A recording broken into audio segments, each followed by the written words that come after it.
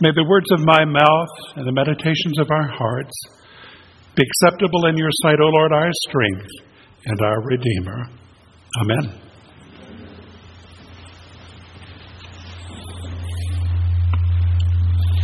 This morning I want to talk with you about assurance.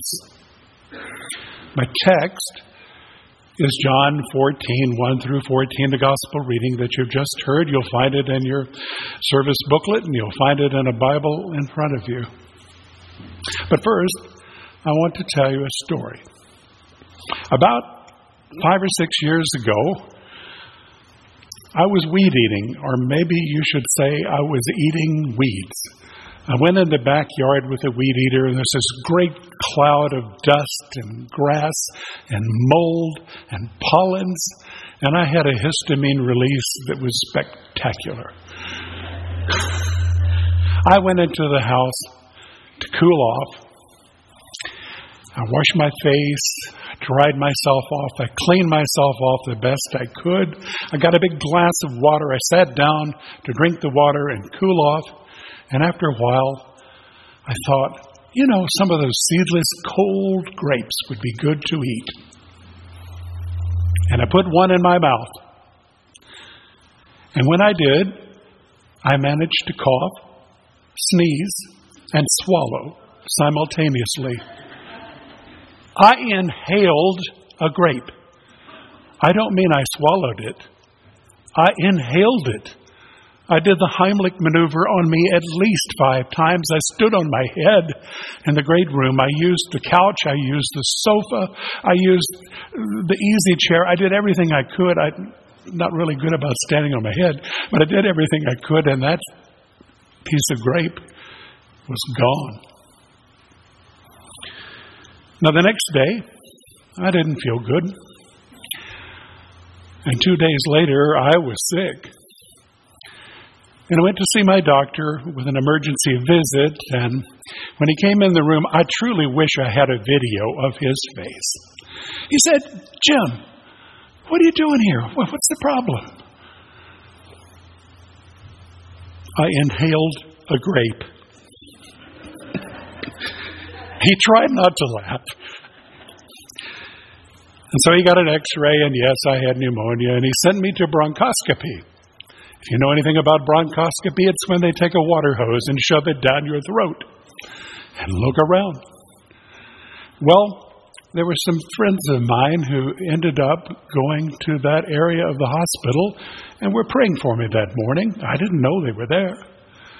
And as I was rolling down the hall thinking about this water hose, I wasn't so worried about my lungs. I was worried about the water hose, This nurse who worked in that area came out, grabbed the roller, stopped it, and looked me right in the face, and she said, "It's going to be all right." And I said, "It is?" She said, "It's going to be all right." If anyone else had said that, I'm not sure it would have had much of an effect on me, but I believed her. And I relaxed. And the procedure went fine, and yes, I had pneumonia, and yes, they changed the antibiotic, and I didn't have cancer, and I got well, and I'm fine. Well, this morning I want to talk with you about the disciples. They weren't fine.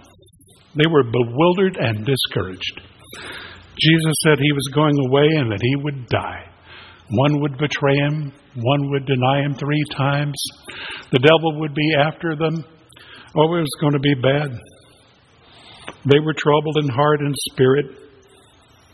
Yet on his night of nights, the time when he could have used support from them, when they could have provided him spiritual and emotional support, instead he ended up giving, comforting, instructing. Later, they could not watch with him for even 1 hour. From time to time, we are all troubled. No one is exempt. We suffer because of what we love and what we fear. From our bodies and from our minds, from inward and from outward. We suffer for our failures and we suffer from our successes. We suffer from what we don't have and from what we do have. We suffer from the past, the present, the future. This happens to individuals. It happens to couples. It happens to families. It happens to churches. It happens to denominations. Jesus says, "Let not your hearts be troubled." As we all know, reassurance is not often reassuring. There now. It's going to be fine. Don't worry. You'll be all right. But when Jesus says something, it is assurance. It's a promise. Because you see, Jesus makes it happen. He can make it happen. He assures. Now, I think we should pray rather than to try to reassure people. We should ask Jesus to comfort people, to heal people, to relieve their troubled hearts. We'll see this morning that faith in Jesus is in the end the remedy for our troubled hearts.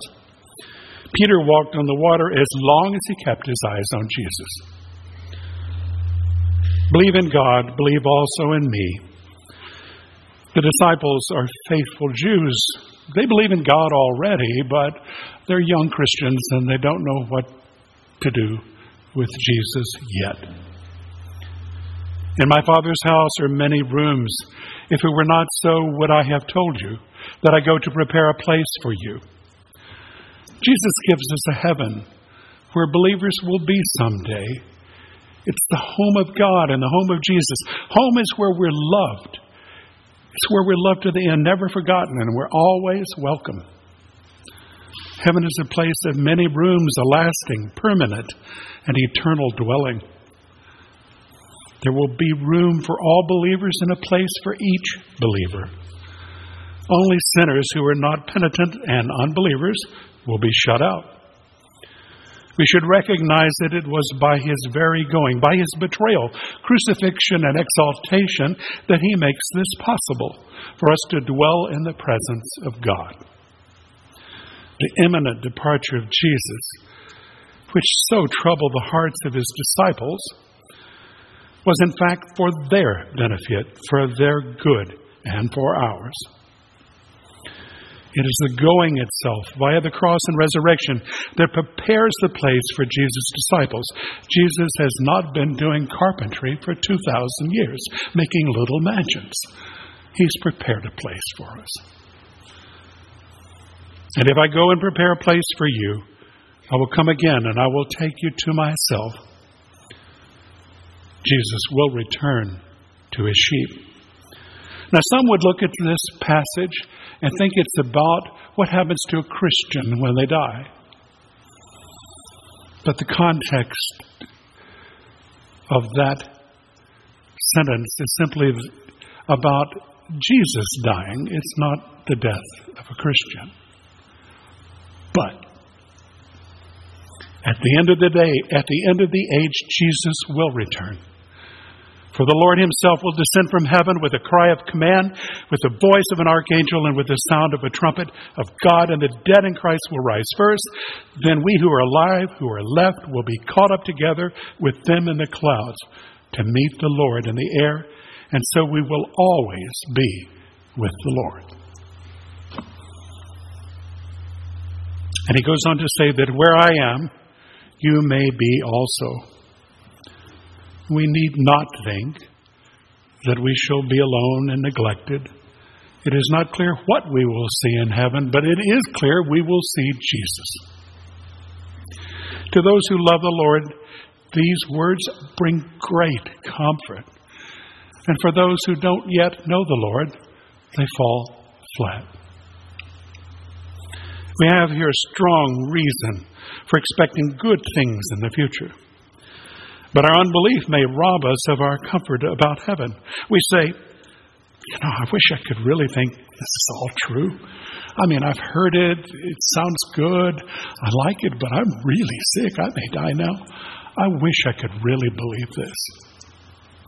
Or people say, I'm not sure I'm going to get into heaven. I've been bad. Let us hear what Jesus has to say. And you know the way to where I am going. Jesus had been showing them the way, but they didn't get it. He told them many times. And Thomas says to him, Lord, we don't know where you're going. How can we know the way? Thomas is described by John as a loyal and courageous disciple, but one who is filled with apprehension and doubt. His question sounds as if he interpreted Jesus' words in the most concrete way possible. He wants an unambiguous destination. He wants a map. And they remain puzzled. Jesus said to him, I am the way. I am the truth. I am the life. Jesus is the way. He's the way to the Father primarily because His death made access to the Father's presence possible for sinful human beings like us. He brought the truth of God into the world. And you'll know the truth, and the truth will set you free. When people come to Jesus, they come to the one in whom the truth about the Father is found. As the Father has life in Himself, so Jesus has life in Himself. In Him was life, and that life was the light of men. Thomas à Kempis wrote, Follow thou me. I am the way and the truth and the life. Without the way there is no going. Without the truth there is no knowing. Without the life there is no living. I am the way which thou must follow, the truth which thou must believe, the life for which thou must hope. I am the inviolable way, the infallible truth, the never-ending life. I am the straightest way, the sovereign truth. Life true, life blessed, life uncreated. No one comes to the Father except through me. No one else can bring people to God, for no one else has seen God or made Him known. No one else speaks and embodies the truth about God as He does. No one else shares the very life of God, and no one else has dealt with the problem of human sin so as to bring people back to a holy God. This means that no one can claim to know God while rejecting Jesus, His Son. Jesus makes a remarkable statement to the disciples, claiming that He is the only way to God. In this, He sets aside the temple and its rituals, as well as all other religions. The way to the Father is exclusive. It isn't through the Ten Commandments, the golden rule being good, or a church membership. It can only be accessed through Jesus. If you had known me, you would have known my Father also. If you had rightly known me as the divine Messiah and all the fullness of my nature, you would then have known more of that Father to whom I am inseparably united. No one can rightly know me without knowing the Father, because I and the Father are one. From now on, you do not know Him. From now on, you know Him and have seen Him. This can be taken to mean, understand that from now on, in knowing me, you know the Father, and in seeing me, you see the Father, to the extent that the Father can be seen by a human being. Although the Son and the Father are two distinct persons in the Trinity, yet there is a close and mysterious union between them. In a sense, if we see the Son, we see the Father. It is written of the Son that He is the express image of the Father. Philip said to Him, Lord, show us the Father, and it is enough for us. Perhaps like Moses, he and the other disciples had a desire to actually see with their own eyes God's glory right in front of them. Then they would have enough proof. Philip asks for direct access, an immediate display of God Himself. Philip joins a long line of human beings through the ages who've rightly understood that there can be no higher experience than seeing God as He is, in His unimaginable splendor and His transcendent glory. We know we've been made in His image, however much we've tarnished it and defaced it. We still desire to behold the vision of God. Moses begged, "Please show me your glory." But he had only a glimpse of God's glory. So Jesus said to him, "Have I been with you so long, and you still do not know me, Philip? Whoever has seen me has seen the Father. How can you say, 'Show us the Father'? Do you not believe that I am in the Father and the Father is in me? The words that I say to you, I do not speak on my own authority, but the Father who dwells in me does His works. Believe me that I am in the Father and the Father is in me, or else believe on account of the works themselves." In other words, he says, I don't know if Jesus can be exasperated. I certainly know I can be. But I think Jesus said, well, listen, if you won't believe what I'm saying, just look at the works. Look at the miracles. Maybe you'll believe them, Philip. So Jesus did perform miracles, and they were full of power and grace. He turned the water into wine. He multiplied the loaves. He raised Lazarus from the dead. Only a God working within Jesus would be able to do this. Jesus says, "Truly, truly, I say to you, whoever believes in me will also do the works that I do. And greater works than these will he do, because I'm going to the Father." In short, the works that the disciples perform after the resurrection are greater than those done by Jesus before His death, insofar as the former belong to an age of clarity and power that's introduced by Jesus' sacrifice and exaltation. Jesus is about to return to His Father. He's about to be glorified. And in the wake of His glorification, His followers will know and make known all that Jesus is and does. And their every deed and word will belong to a new age that will then have dawned. The signs and works Jesus performed during His earthly ministry could not fully accomplish their true end until after Jesus had risen from the dead and had been exalted. Let me put it simply. Jesus and His disciples had ministered for 3 years. Many people came to believe in Jesus, but He had not yet been crucified, had not yet been resurrected, had not yet ascended in glory, and had not yet sent the Spirit. A new age of the kingdom had not yet been born. "Whatever you ask in my name, this I will do, that the Father may be glorified in the Son. If you ask me anything in my name, I'll do it." We should notice that in this verse He says, if you ask anything in my name, I will do it. He doesn't say that God will do it. He says, I will do it. John wrote in his first epistle, and this is the confidence that we have toward Him, that if we ask anything according to His will, He hears us. And I would simply say that when we end our prayers in Jesus' name, it's not magic. It's not an incantation. It refers to the fact that Jesus has made access to the Father possible.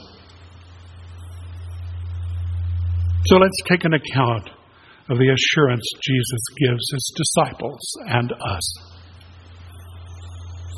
If we believe in God, we believe in Jesus. There's room in heaven for all who believe. Jesus will come again for believers. We know the way to heaven. It's through Jesus. The truth is the life in Jesus. No one can bring people to God except Jesus. Jesus and the Father are one. Jesus is the life here and in heaven. The only way to heaven is through Jesus. If you know Jesus, you know the Father. If you've seen Jesus, you've seen the Father. If you believe in Jesus, you will do more works than He. If you ask anything according to His purpose, He'll do it. And He says, let not your hearts be troubled. I believe it is enough. I am assured.